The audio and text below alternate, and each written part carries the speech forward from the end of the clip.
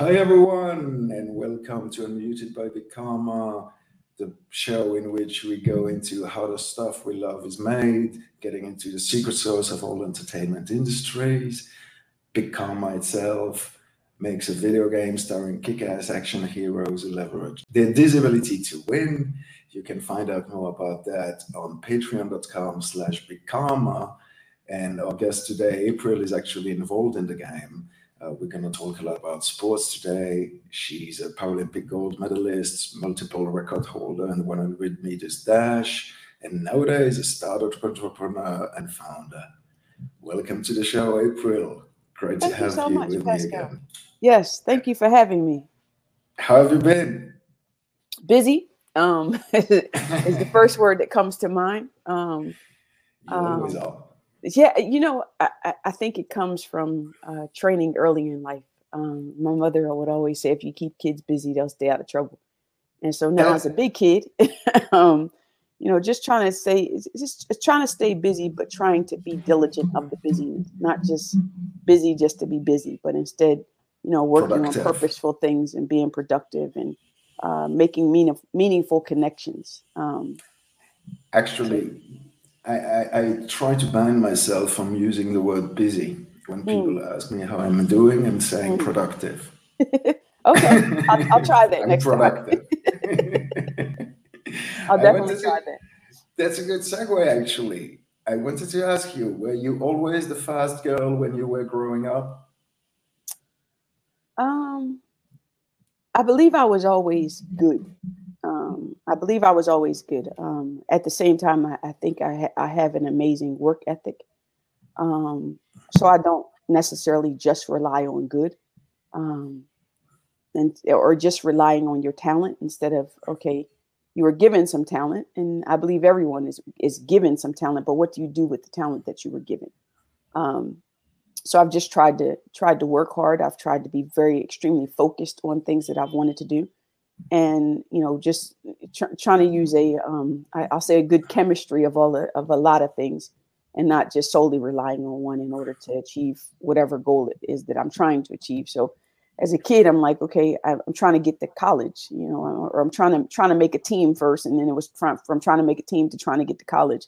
And then from college, it was trying to graduate college. And then after that, it was trying to make the Paralympic team because I lost my leg between college and about 5 years after I graduated from college. And then it was, okay, what's the next thing that you're working towards?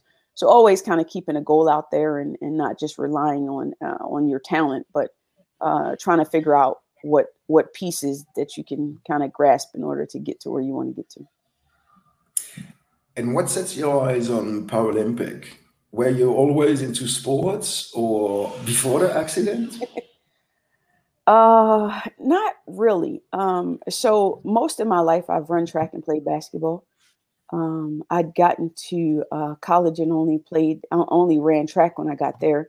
And so I'm like, okay, this is it. This is college. I'm here, able to run track while I'm here. And I had an amazing time doing that. There is nothing I can take back from my college that I would like to do all over again, other than like just the fun that I had with my teammates and traveling, the winning culture that we had at Norfolk State, and being able to win so often, championships and things like that. Like, only thing I would want to take back is time so that I can go back and do it all over again. But once I graduated from college, I did what my mother said. It's like, okay, you use athletics as a way to pay for your education. And then once it paid for the education, I'm like, okay, I have this education now. I have this piece of paper. No one can take it from me. Now I need to go get a job. And just went back to the Philadelphia area and started working. And about 4 years, I guess, into it, I realized I didn't like what I was doing. And so it's now a matter of, okay, you don't like what you're doing. How can you pivot and do something else? And I kept saying, I kept saying this prayer every day when I went into my office. I said, God, I have no idea what lesson you're trying to teach me, but please, can you speak just a little bit louder so I can get this message so that I can move on to whatever the next phase is for me in my life. Like, God, can you please help me? And so I literally prayed that prayer like every single day. And at some point in time, there was a realization for me of, you know what, April, how about help yourself? Like, you could pray all you want to, but God's expecting you to do some work too. So I said, okay, I got it. I can't afford to leave my job right now because I make too much money here. So, but what I can afford to do is at least enroll and get my master's degree. So I kept thinking, I'm like, God, if I can have a job in sports or either entertainment, where I can travel all the time, where I can meet people, I would love that job, God. And so I'm like, okay, go back to school and get your master's degree. And then so in January, I started my master's degree. January of 2001, I actually started my master's degree at Drexel University. And about 2 weeks after I started on my master's degree, I got into a train accident and I lost my leg as a result of the train accident. So probably about 2 weeks after I lost my leg, that's when I learned about the Paralympics. And it really, I'll say really divine way, I'm gonna call it, that the surgeon that did my emergency surgery, he actually came into my hospital room one day, and like every day he did, I mean, literally every day, this man showed up with just anything, anything, he didn't care. But this particular day, he showed up with magazines about the Paralympics. And that was my introduction to Paralympics. I didn't know anything about Paralympics. And once he showed up with these magazines, I kind of took them and I'm flipping through the pages like, okay, wait, it's, athletes on these pages, they're running. I have to see who's winning, like who's the champion, like those kind of things. Just because I've done that all my life as an athlete, you just, when someone tells you they play basketball, you just look them up and down to see, okay, do you look like you play basketball? Or even, do you look like you can do well? Like, just the athlete in me. That confidence. That thing of, okay, let me look you up and down. And I was like, because I know I could take you. So it was my, so I literally was looking at the pages with that exact thing in mind, and, what does my competition look like? And then fast forward to once I saw it, I said to the doctor when he came back in, I said, listen, I got it. And he said, you got what? I said, my 3 dreams. I got 3 dreams right now. I want to be the fastest in the world. I want to represent the United States at the next Paralympic Games, and I want to win gold medals. And so he's like, okay. And he's like, I said, so I need a leg. I need to get out this hospital bed. I need a leg. And he's like, hold on, grasshopper. We have a whole lot of things left to do before you can even get to that place. While you over here trying to be the fastest in the world and hop on podiums already. So it was such a process that obviously got me to where I wanted to get to, but it also is responsible for the person that I am today. But just reflecting upon all of those things that athletics has taught me in the different stages and how to set goals and how to win championships and things like that. So all of those have been very instrumental in so many things I've done in my life and continue to do. It's actually an interesting parallel in the way I think entrepreneurs come up with ideas. They look at the big goal first. Like you said, all right, I want to win medals. I want to go get me a leg dog. And then you break it down in steps. How am I going to get there? But there is that spark igniting the fire moment where you see a vision. And you don't yet know you're going to get there, but you see yourself. Sure. And that's what you want to do.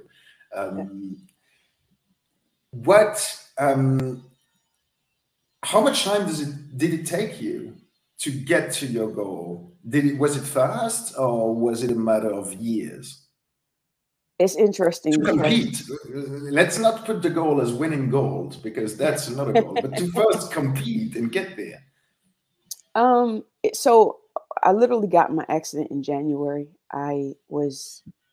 So toward the end of January, I was home by the middle of February. So about 3-4 weeks or so.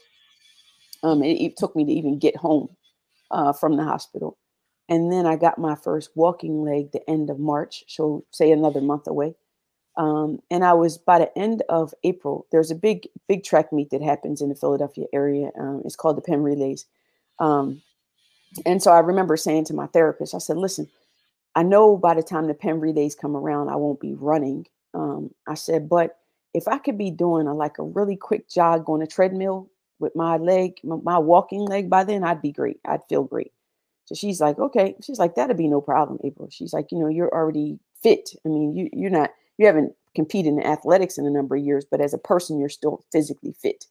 And she said, so you should, she said, we should be able to teach you how to walk enough at a fast enough gait so that you feel like you're jogging or something.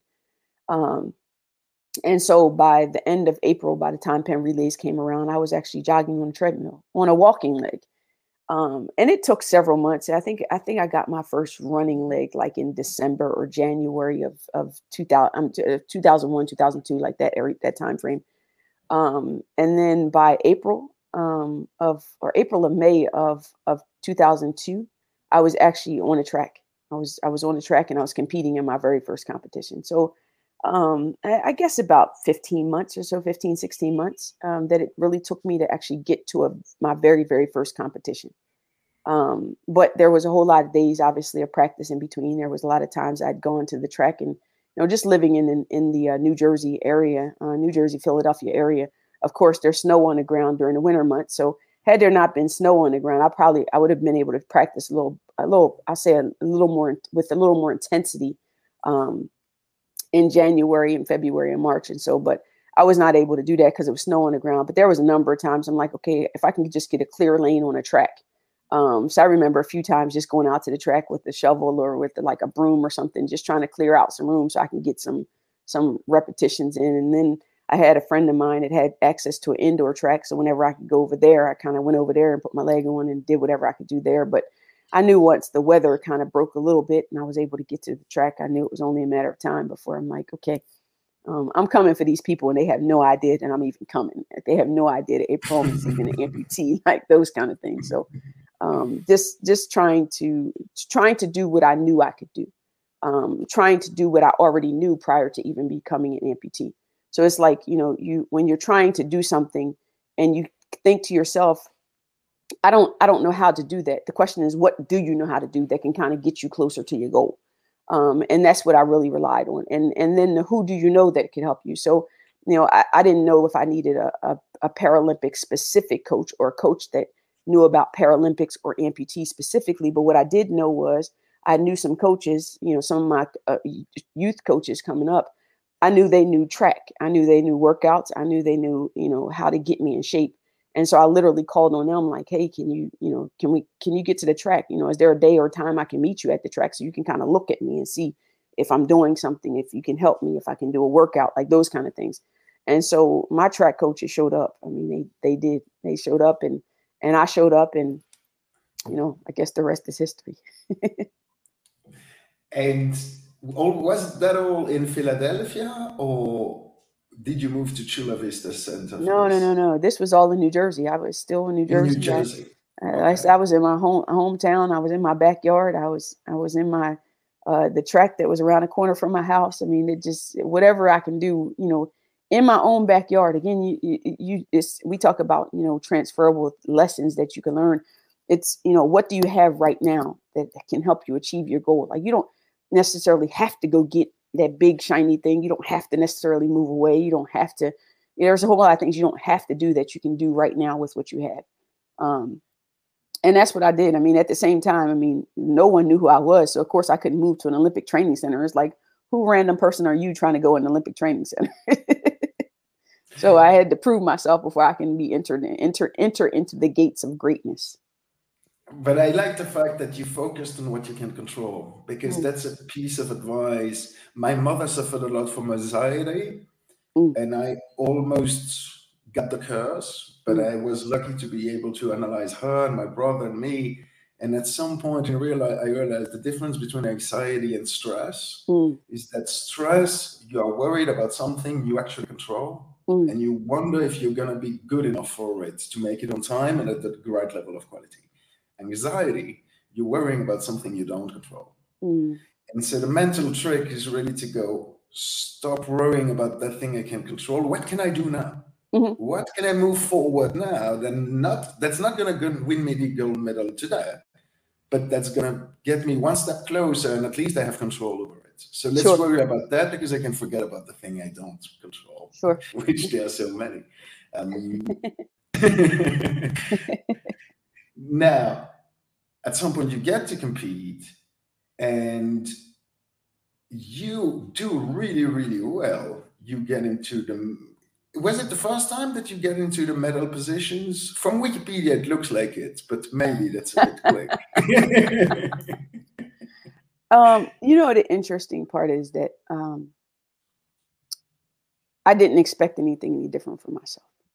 From the very moment I stepped on the track and from the very moment I went to my very first competition, I didn't expect anything any different. I expected to win. And I don't know where that part comes from, that I expected to win. But I just have, for myself, I just have a winning mentality. Like everything I do, I expect to win. Like I don't go into something and say, hey, I'm going to lose, or I just might lose. Instead, I have exactly the opposite mentality. Like I expect to win. And sometimes people look at me like I'm crazy. Like, okay, you have never done this before and you expect to win. Sure, I expect to win. Like that's the expectation I have of myself. I don't apologize for that. That's just an expectation that I have. But when going into that competition, I knew that I had been running track nearly most of my life. I mean, I started literally at 5 years old, so I already knew I knew how to run. And I didn't even have to know my competition per se. I didn't have to know them. I'd seen pictures of them. I didn't have to see them run. I didn't have to know them. I didn't have to know what their strengths or weaknesses. Instead, I knew what I can do. And so when I stepped on the track, I expected to win. And my very first race was a 100-meter race, was at Disney Wide World of Sports, which is like, I'm like, this is perfect because I absolutely love Mickey Mouse. So this is perfect. This is a perfect setup for greatness. Yeah, this is perfect setup for greatness. And so I remember getting on the track, and I started running and was running down the track. And I literally was winning the race like 90 meters away from the 100-meter finish line. Like I'm still winning this race at 90 meters. And then the last 10 meters or so, the girl who won the gold medal at the Sydney Paralympic Games, she passed me at like the last 5-10 meters of the race. So now I knew I was on to something, because here this girl is. She's the gold medalist from the Sydney Paralympic Games. And this is, 2 years removed from the Sydney Paralympic Games. And now I knew I had 2 years now to train to get to the Athens Paralympic Games. I was like, okay, I'm good. I just lost this very first race, like my very first race, I just lost, but that's okay. And because I darn near won the race, people are like, where did you come from? Where have you been? Like, who are you? So from first race on, people knew who I was because I darn near shocked the world, I'll call it. So yeah. And that's a good point, though, that you expected to win. You didn't win. You came second. Mm-hmm. But you came out with the same mentality of, oh, but I expect to win next time. Mm-hmm. And I find this is very common in winners. It's not that they win all the time, Mm-hmm. and it's not that they cannot take defeat, mm-hmm. but they have that thing that next time I'm going to get you. And Mm-hmm. I'm going to do this and that different, and I'm going to get you. Mm-hmm. And yeah, you can see it in every, the late great Kobe Bryant, when you listen to his interviews and you hear that 13 years old, he was looking at who was above him in the ranking. He was number 54 nationwide of the young kids. And he looked at who is number 53, 52. And he made sure to get them on the circuit to prove the world, I'm stronger than them. Mm-hmm. And so it starts with the mindset, definitely, the black mamba mentality. Yep. You visualize it first, and you believe in yourself first. Mm-hmm. Mm-hmm. Then you start winning some gold medals. Is there a moment of achievement, or you that kind of mindset that you already think about the next one and beating your own record again? I think it's a combination of both. Even people that win say to themselves, what can I do next time? Because there will be a next time and a next opportunity to win. As long as you're walking the face of this earth, there will always be another opportunity to win. So you say to yourself, okay, this is great. Let me celebrate this right this very second. But also let me be reflective of what did I do very, very well? Because I need that. I need the very, very well in order to propel myself to the next. However, I need to also figure out what could I have done better? Because what I could have done better is what I might need in order to get to the next victory in life. So it's always been a thing of pat yourself on Especially the back. because the competition is watching as well. So the competition might have also noticed what you've done wrong. You know what? I can absolutely be honest with you. I've not worried about that. I can't control them. I don't let them Correct. worry about me, but I can't worry about them. Because there's an interesting thing that happens in track and field. My coach and I talk about this all the time. It's the stay in your lane. It's the reason they put blinders on horses all day long. It's because I need you to stay focused on what it is that you need to be doing. I don't need you focused on like, okay, what is going on in someone else's lane. Because the second you focus on what someone else is doing, then you lose focus of what you're trying to do, what your skill set is, where you're trying to go. So I never focused or cared necessarily about them. It was like, what did I do and what can I do differently? So what I did was win. So let me stop, pause, congratulate myself, pat myself on the back, like, hey, good job, great job. You did a wonderful job. You won, like those kind of things. And then it's the dissection of what did you do? Did you start well? Did you warm up well, first of all? What was your mentality as you were warming up? Did you get in the blocks well? Did you start well? Did you execute your race strategy? And did you win? Those are easy things. And so if I dissect those things, like, you didn't get out the blocks very well, or when you woke up this morning, you felt a little sluggish. And so, did you eat? Did you get enough rest last night? Like, so many different things you can kind of go down a checklist of, did you not do? That all brought you to the finish line. And, even whether you won or lost, there's still some things that you could have done differently. And so knowing what those things are, is helpful to help you propel to the next win, I'll say.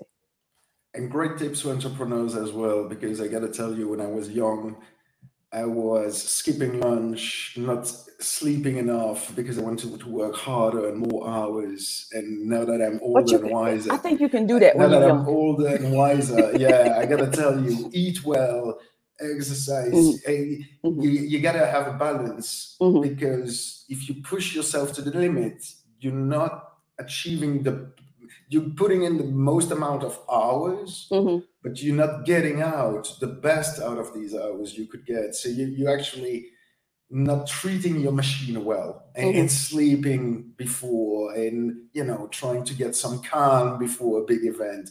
All these things I value so much today. So I like that you say it, because it does matter. It's not just about training and power. It's also about, all right, did you eat well? Did you sleep well? Did you drink enough water? Those little things that when we're young, we don't pay attention to. It's interesting, because sometimes I think when you're young, you get away with certain things. Because you don't have all of the external stresses that you have once you get older, of saying, okay, I have to do this because I have a family, or I have to do this because I have a house, or I do have to do this because I have a job, like those kind of things. When you're younger, you don't have those stresses that kind of make us worry about things that cause us to lose sleep, that cause us to lose time and productivity and things like that. So, all you're really relying on is, am I having fun? And when you're young, it's like, okay, am I having fun? And am I relying on my talent a lot? And getting away with that, because if we're reflective of when we were younger, some of the things we got away with, we didn't think about much sleep. We're like, we don't need much sleep. We're young, even in college. That's just one of the few things we get away with. Yeah. So it's just crazy, because I was just telling the kids, these young people I was talking to the other day, and I'm like, listen, you get ready to go to college, have fun. Like, why are you sleeping your life away? It's just like, why sleep your life away? This is the greatest time of your life. You better get up and go do something, have fun, like those kind of things. But it's interesting, like how a shift happens from, when we're younger to when we're older. It's like we have to be smarter, because we don't have as much, we might not have as much energy. We think to ourselves, we don't have as much time. But what we do have is, we have knowledge, we have resources, we have networks. And so it's like, you don't have to necessarily work. I say you work as hard, but you don't work as hard alone. Instead, it's how do you rely on some of the things and some of the people that are now surrounding you, that are now part of your community. That's right, because you're absolutely right. Most people, if they are lazy, they need to be pushed a little bit. The advice of sleeping a little bit more is for the great achievers and for the kids who are so obsessed about success that sometimes they cannot go to sleep without solving the problem they have in front of them today. It can be a coding problem. It can be getting to dunk a ball. It can be, oh no, I got to do it. You got to do it. Yeah, you got to do it. But maybe not today because it's already 11 p.m. and you gave your everything today and you're absolutely out of energy. So you're not going to dunk the ball today. Try again tomorrow morning. You try today. You live to fight another day. And I was that obsessive nature that, you know, I started this, I have to finish it. Yeah, you do, but maybe not today. Go to sleep. And, all right. Now, you won a lot of gold medals after that. Does it become addictive? Is it like a drug? Is winning addictive? Is winning addictive? If it is, I'll say it's an addiction I've had all my life. And you know what? I don't necessarily find anything wrong with wanting to be successful. Right. And in fact, I'd be more concerned if I thought to myself that I had the opposite mentality of, I don't think I'll ever be successful. You know, I believe there's a fine line between addiction and just wanting to be better or wanting to be great, and being obsessed with that which. So you think about people that have addictions. They say, okay, if I'm really chasing my next high, and your next high could lead to destruction. Correct. And so I don't have that mentality of my next high can lead to destruction. Instead, I look at it like, you know what? I expect myself to be successful. I know that I have what I need, and if I don't, I know that I can go find some things that I need in order to be successful. So it's, you know, setting goals for yourself and figuring out, you know, like we talked about early on, it's, you know, you see that big picture, you see that goal that you're chasing. So now it becomes a thing of, how do you get there? What practice do you need to put in every single day? Like, what work do you literally need to put in every single day so that that part becomes the habit? But then how do you do a specialization? And then 2, 3, how do you find those people that you need in order to get to the top of the podium in terms of whatever success might be for you at that moment? And it's been humbling in some ways of saying, okay, you know, that looked easy when I first started. You know, that looked like it was going to be easy to achieve that said goal. But instead, there's so many things along the way. There's so many days of practice that I have to put in. I'm thinking about just, you know, my time in building Hero Hangout has been, you know, you've been here before. You know, you've laid in a hospital bed and said to yourself, you wanted to be the greatest in the world. Like, you wanted to win gold medals. You wanted to stand on this podium and represent your country. And so, you know, taking that same mentality and rolling it over into being an entrepreneur, this Hero Hangout is your gold medal, is another gold medal moment for you in your life. And so there are days of practice that you have to put in. You're literally sitting at your computer building Hero Hangout and what you want it to look like, how you want it to, you know, how you want it to play out, who you want it to, you know, impact, those kind of things. And then, you know, the constant, what does practice look like?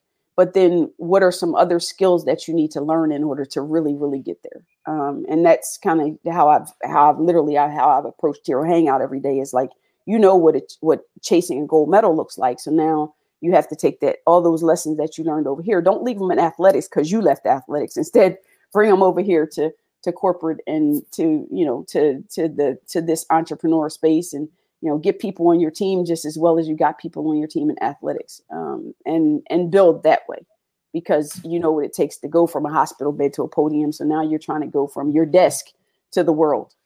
Same thing. That's a great segue, because I had in my list of questions for you, how is it testing for your patience as a sprinter, that marathon that is entrepreneur? But you actually answered it and you put it greatly, that in a way, yes, there's the sprint, but between the sprints, there is all the preparation work that takes years and the little steps in the shadow.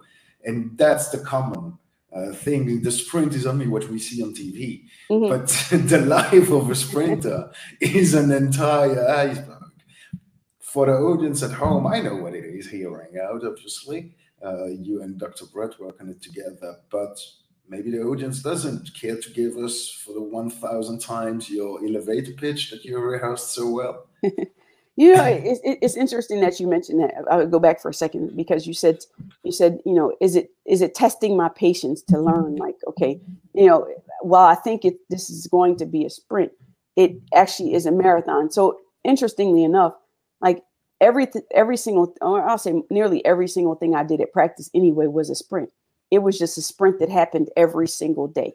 So it's still a sprint. Being an entrepreneur is still a sprint. It's every single day I have to go to practice and I have to figure out and look at my list of things to do, and they become my sprints every day.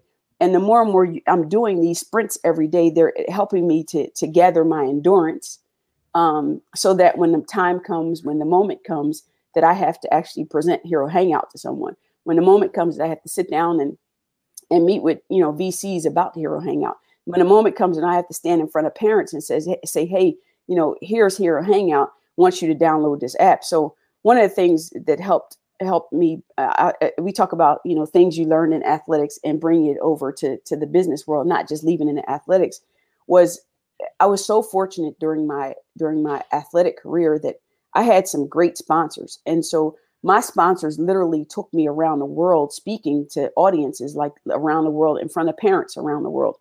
And so to stand on that stage and to literally talk to parents about, my life, my journey, things that I've overcome, going from the train tracks to the hospital bed to a podium in this time frame. And for me to do this, like standing on stage for like 45 minutes, there was not a time, Pascal, that I got off that stage that parents are not literally coming to me like, hey, can you sign this autograph for my kid? Because I really wish they would have heard you because they're struggling with some things right now. Or I know they'll listen to you because you're this, this athlete who's been successful, like those kind of things. Or, I wish you could talk to my kid about this, or I wish you could talk to my kid about that. Like there was a constant conversation about, I wish you could talk to my kid. And so the more and more I got those, I wish I could talk to my kid. I wish you could talk to my kid request. It became alarming to me. Like, wait, all these people just met me 45 minutes ago. Like all they know is this 45-minute presentation I've given them. And yet they're asking me to talk to their kid. So I literally started asking them, talk about doing market research. I was great at this idea. So I was literally talking to athletes and I'm like, hey, do parents ask you to talk to their kids? Like, and every athlete I ask. And I mean, we talking about, amateur athletes all the way through professional household name athletes. I'm like, hey, do parents ask you to talk to their kids? And every single last person is like, oh my goodness, April, you have no idea how often parents say, hey, can you talk to my kid? Like other than money or tickets to games, like this is like one of the most requested questions that parents ask all the time. Like, can you talk to my kid? Selfish people ask you tickets. Good people ask for advice to their kids. So wait, what kind of people ask for money? Greedy? I don't know. I'm not going to comment on that. I'll let you judge. All right, cool. But anyway, so, I mean, they literally were like, hey, can you talk to my kids? I'm like, okay, all right, I got the first part. So the athletes are saying, yes, parents ask. So then I started asking parents. Started with my mom, of course. I'm like, hey, mom, when I was younger, did you ask people to talk to me about different stuff? And she's like, yes, all the time. Especially when you got to be a teenager. She's like, because you got to be to a place that you thought I didn't know anything. You thought you knew everything. And you listened to those people around you, or like whether it was your coaches, your teachers, some of your friends' parents, like those kind of things. And it's like, oh, okay, all right. So now ask other parents. They said the same thing. Kids get to a place, they become teenagers. They think their parents don't know anything. They think they know everything. Mm-hmm. Cool. Got that part. All right. Now I got the parents out the way. So then I started asking the parents, the kids. I'm like, okay, kids, all right, tell me something. If you could download an app and you could talk to your favorite, like athlete, celebrity, entertainer, like those kind of things, would you download the app? Like, would you go want to have these live conversations?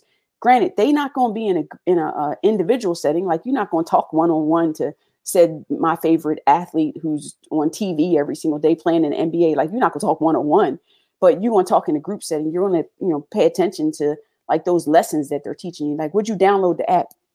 Without fail, kids picked up their phone, dialing it. Trying to download the app, the whole 9 yards. And you're like, wait, hold on, I didn't even build this yet. I'm doing some market research. Do some research around here. Can you let me do some research before I start building? Like, I'm that person. Let me do some research first. And so to know that parents, this was something that athletes were being asked. So there was a need, right? To know that parents were looking for something, and to know that kids would actually pay attention to what was being taught. The combination of those three things together is what literally helped us build Hero Hangout. Because it's the thing of, as a person who has had great success in life, and wanting to have a greater impact and wanting to leave behind a legacy, that's what Hero Hangout is for us. Every day we build it. It's, how can you leave behind a legacy? How can you teach? How can you share some things that you've gone through, and so that it can lessen the impact of, some things that young people desire and need to learn also. So when Pascal, when you and I were growing up, our support system, our mentors and things were in our local community. Like, we didn't have access to the world. We had our local community. And some of the greater lessons that we've learned in our lives have been through our community, whether it was directly in our household or just in our community. Like, our people were in our community.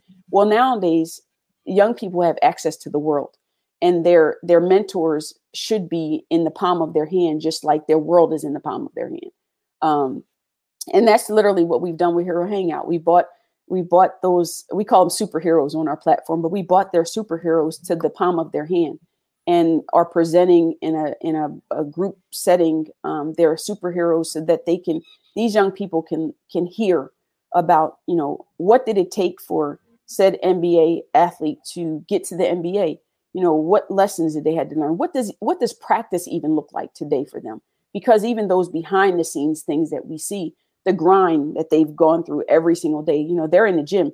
A lot of times all we see is a little snippet that they put on Instagram or whatever social media, TikTok. The good looking one. The good one. Looking yes. cake. the one that they wasn't feeling like they was getting ready to pass out and die and, not going to make it. Throwing up. Yeah. Yes. All of those things. We don't see all of those things. All we see is the 20-second clip of, they were bench pressing 500 pounds.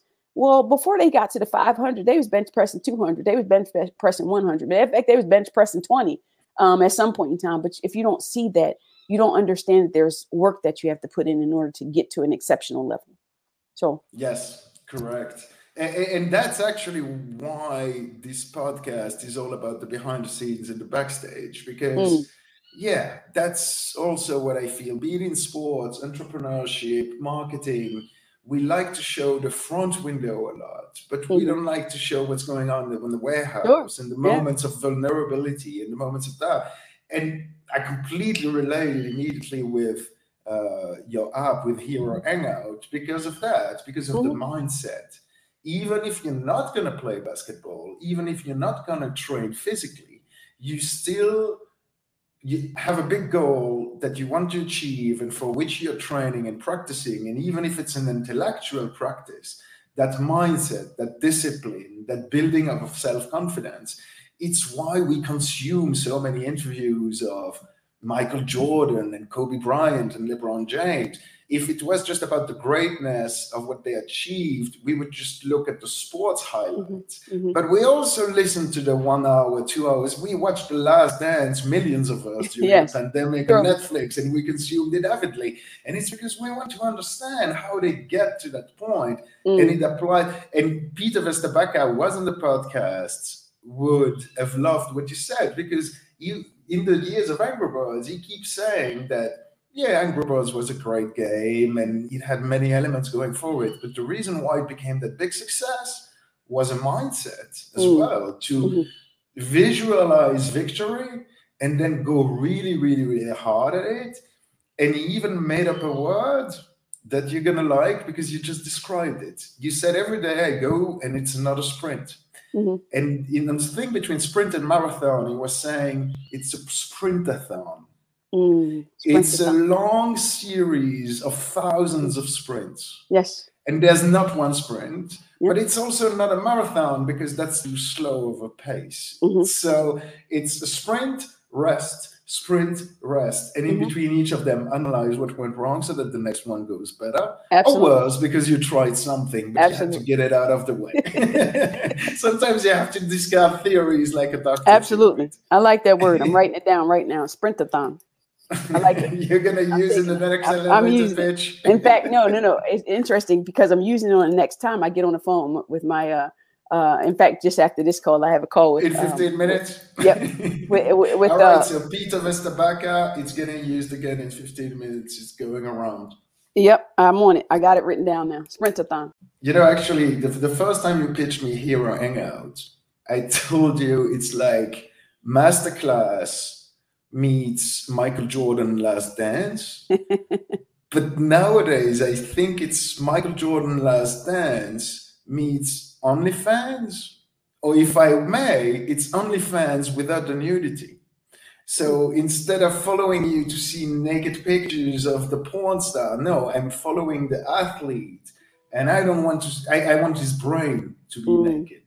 I want to, that's what I want to get nude. Tell me how you're doing all this.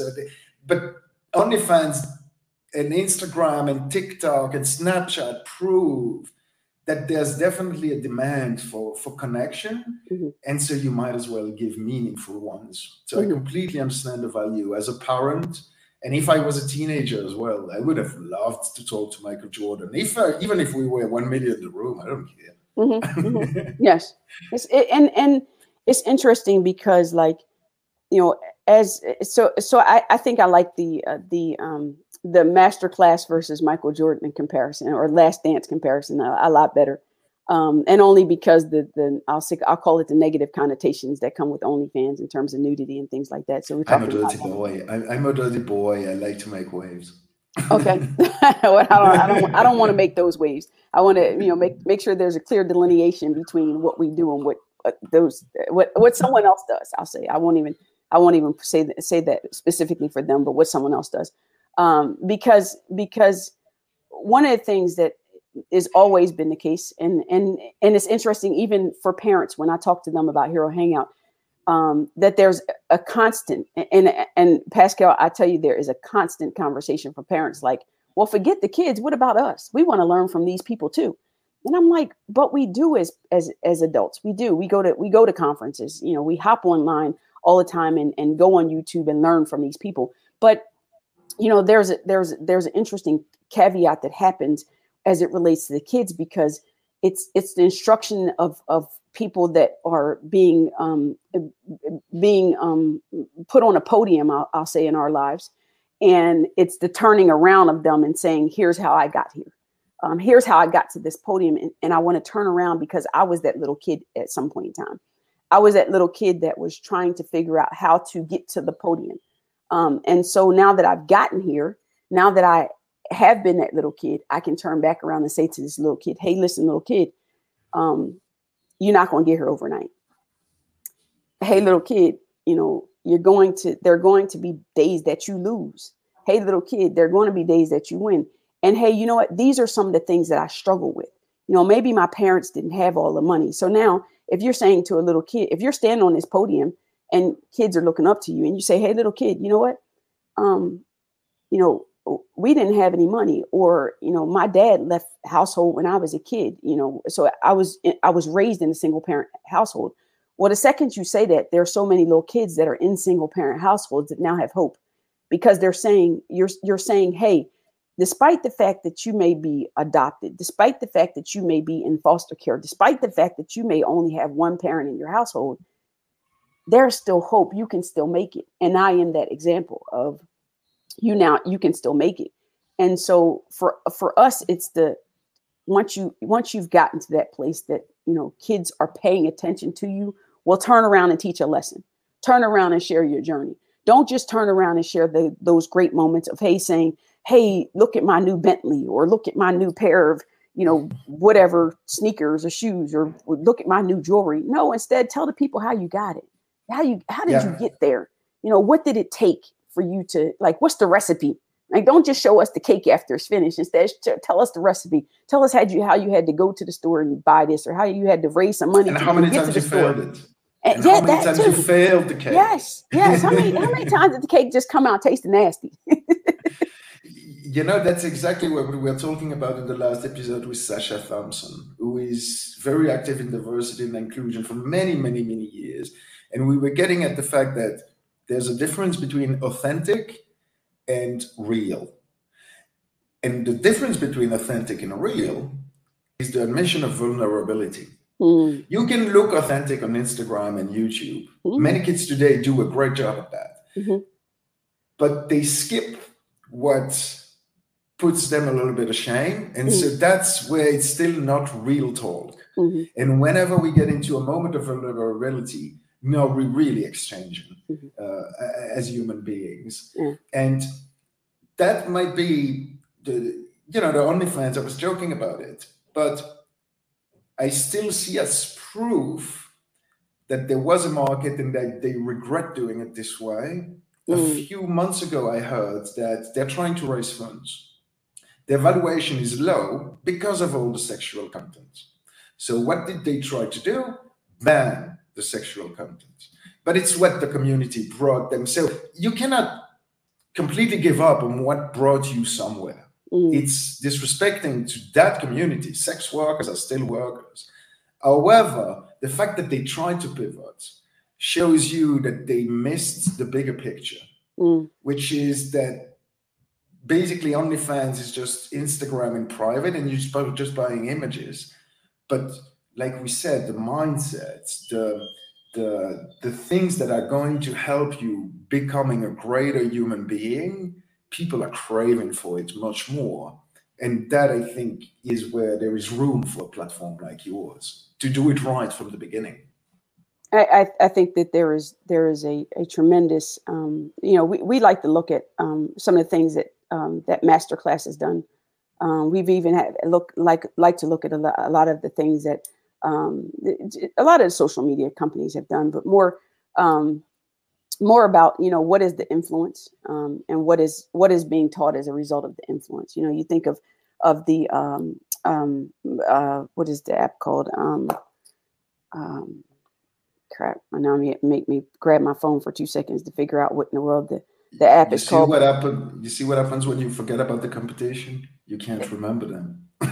No. It's great because it's not that you forget about it, but it's like what momentum did they have and why did they have it? So you think about the clubhouses of the world. When Mm-hmm. pandemic was shut down, there were so many people of influence who knew a whole lot, were in different industries, were literally hopping on Clubhouse just to share, just to teach, just to be that vulnerable person of saying, hey, listen, I didn't get here overnight.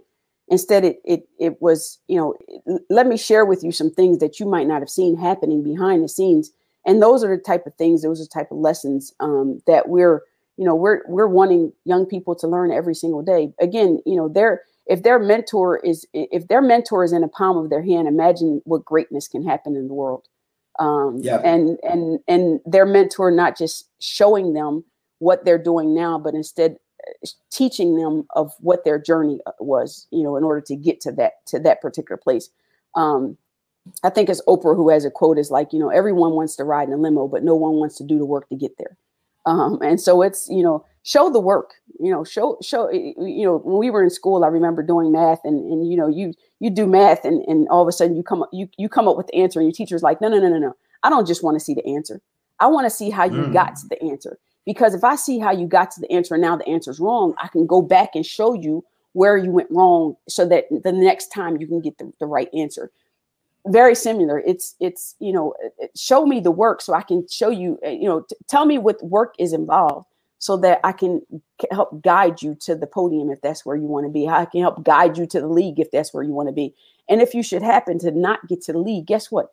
You should still have some awesome skills to fall back on at the end of the day. And you think, especially when kids, like I met a young man just yesterday. And I was talking to him because he said he had just gotten expelled from school and things like that. And he got expelled from school for the craziest of crazy things. He said something about someone was fussing with him about, or picking a fight with him based on where he was from. And so he had to defend the area that he was from. And I'm thinking to myself, this seems like the craziest thing on the planet, that you got expelled from school because you were fighting about where you were from. Like, this is crazy. So he and I, got into a conversation or whatever. And so one of the things he said to me that still to this moment, I had this conversation with him last night, still to this very moment, that gives me chills. And he said, "Thank you for talking to me." He said, "Because my parents don't talk to me like this." And I'm sitting there like, your parents don't talk to you like this? What? And so the fact that he and I had a very, very candid conversation, the fact that he shared a lot with me, and complete stranger kid for me, and I'm complete stranger to him, but I talked to him and I listened. And let's face it, sometimes it is easier for a stranger You're than right. for the parent. You're right. Because the parent has to measure the consequences of what he's going to say. Mm-hmm. He's going to live with it for the next few years. So you cannot mess up on this important conversation. You can take a risk because you can always disappear tomorrow in the parents. Listen, I said that, what the hell was you thinking about? I mean, he had no problem. That's exactly what I said. I said, what the hell was you thinking about? And it's crazy because, like, you saw his brain start twirling. Like, did she just ask me that? Like, I don't even know this lady, but she asked me, what the hell was I thinking about? And then trying to get him to think differently. Like, that's something not to fight over, because now you've risked your high school career. You've risked so many things now because you was fighting over where you were from. Like, he's like, well, they were being disrespectful to me by talking about where you was from. Like, I'm so confused about this conversation. But again, it takes us back to Hero Hangout. It takes us back to, what are the conversations that kids need to hear nowadays, as opposed to thinking that everything is glamorous, thinking that, you just wake up one morning and you are getting drafted. You wake up one morning and you have a shoe deal. You wake up one morning and you have millions of dollars and billions of dollars in the bank. No, this doesn't happen. I mean, even you think about even musicians, they put out records. Like, I'm extremely excited for this Adele 30 record to come out on November the 19th. I'm excited about that. But Adele even had to go through a whole lot of things in order to get to be able to produce that particular album, to be able to release that album. How many days and moments did she spend in the studio? So those type of things that kids don't see, that they need to see, that, success doesn't happen overnight. But unfortunately, social media makes us think that success happens overnight. So because it only shows you the moment you're successful, not everything before. Yes. Two quotes that stayed with me for many years now as an entrepreneur, as I got from young and impatient to that marathoner who wants to achieve his goals, actually the big ones. One is luck. Because also there's this thing that when you get successful, not only people think it's overnight, but they think you're lucky, and they're not lucky. Mm-hmm. And so there's that. Luck is when preparation meets opportunity, from Seneca.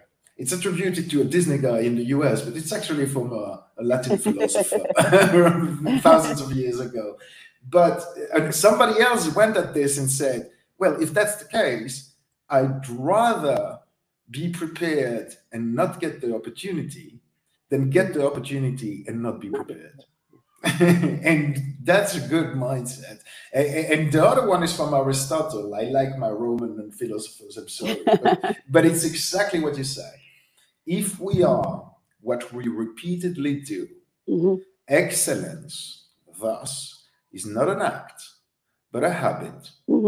You wake up being excellent every morning, and then that morning when it matters, you'll be excellent again. You cannot be mediocre every day, and then when it's time to race, I'm rocking it. That's not how life works. Yeah. It reminds me of something I always say when I go to speak at places. I say, now, how many of you all woke up and said this morning you want to be mediocre? I said, right. or better yet, how many of you all woke up this morning and said you wanted to be great? Because if you didn't wake up this morning and say you want to be great, then guess what? You woke up and accepted mediocrity. Yeah. And actually, I was such a competitive kid that even when I was in my trouble years, age 16, 17, I didn't set out for mediocrity. I said, that's how you want to play? I'm going to show you what's the worst student in history. So I didn't settle for the middle. I went from trying to be the best to trying to be the worst to show them. Yeah, but that lasted only a year or two. And I was pretty good at being the worst. But that shows you again, I wanted to be number one in being bad. I had that competitiveness that even when I went through the trouble years, I didn't settle for mediocrity and not being noticed and just living through it. It was a fight against the professors and the fact that my mom was a teacher. So at some point, obsession with graduation made me reject the school system entirely. And for a year, there was this struggle. But I didn't settle for the middle ground. I'm glad you didn't settle there. I'm glad you didn't settle either of those two places. Yeah, it was only a year. Don't worry about it. We all have to do a little crisis at some point or another, right? Yes. I'm glad someone intervened on your behalf. Now, as a sneakerhead, I cannot let you go without asking you about this thing I read online. Was the Nike Jordan edition 2009 inspired by you, and in what way, if that's true? Yes is the answer to the question, which I'm extremely excited about, just because as a kid, and I did the work that it took to win. I mean, to be able to go buy a pair of Jordans every single year that they came out. So, you know, from the ones on, I mean, every single year, I'm like, okay, I got to do it. I was a Nike Air Max guy, but I understand. I understand. I'm like, wait, Jordans are coming out soon. I gotta raise some money. I gotta work hard. I gotta rake some leaves. I gotta babysit some kids. I have to do some errands, some chores, some anything, whatever it takes in order for me to be able to buy some Jordans. I'm gonna go buy some Jordans. But so the inspiration is literally from my prosthetic running leg, because it's the very first shoe that actually had carbon fiber in it. So, you know, to be able to combine the carbon fiber that my running leg is made from, and to be able to put it into the sole of the shoe, to be able to give some energy return and energy storage in a shoe. That's what the 2009, their inspiration behind it was. Oh, carbon fiber. I got fascinated by that when I visited the Pagani factory and Orazio Pagani's. Yeah, it's incredible material. Yes. That's a story for another show, because I think you are running out of time.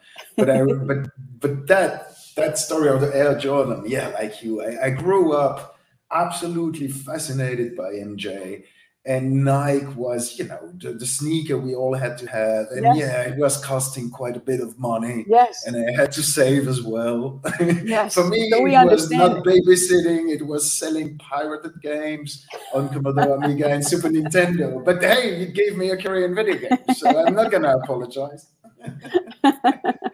That's awesome. And it gave me one also. It gave me a career in athletics. So I don't apologize for that either. You just work hard for what you want. You never know what career you might have at the end of the day. Yeah. Follow your passion. Even if it's not a career today, it might be tomorrow. Absolutely. Who would have known a few years ago that playing video games and making jokes about these video games on YouTube would be a career? I'm glad that these kids have that kind of a job. So many different opportunities out there. Exactly. So many different opportunities. And if it's not an opportunity that you see, we'll create it. Yeah. Create it. Yeah, exactly. And create it. Get good at something. Find something you would do for free. And then get so good at it that they will pay you. That they'll pay you. Yes. Awesome. All right, April. That's good stuff. I think I'm going to let you go. You're already a couple of minutes late, but it was a fantastic conversation as always. Yes. It's morning here for you and me, and you gave me a lot of motivation to go through the rest of my day. Awesome. Well, thank you for having me. Thank you so much for your time. May Karma be with you. Yes, for everyone at home, patreon.com/BigKarma if you want to join our community or help us out and pay for our next coffee. Thank you for listening. Thank you, April, for being with me. Thank you.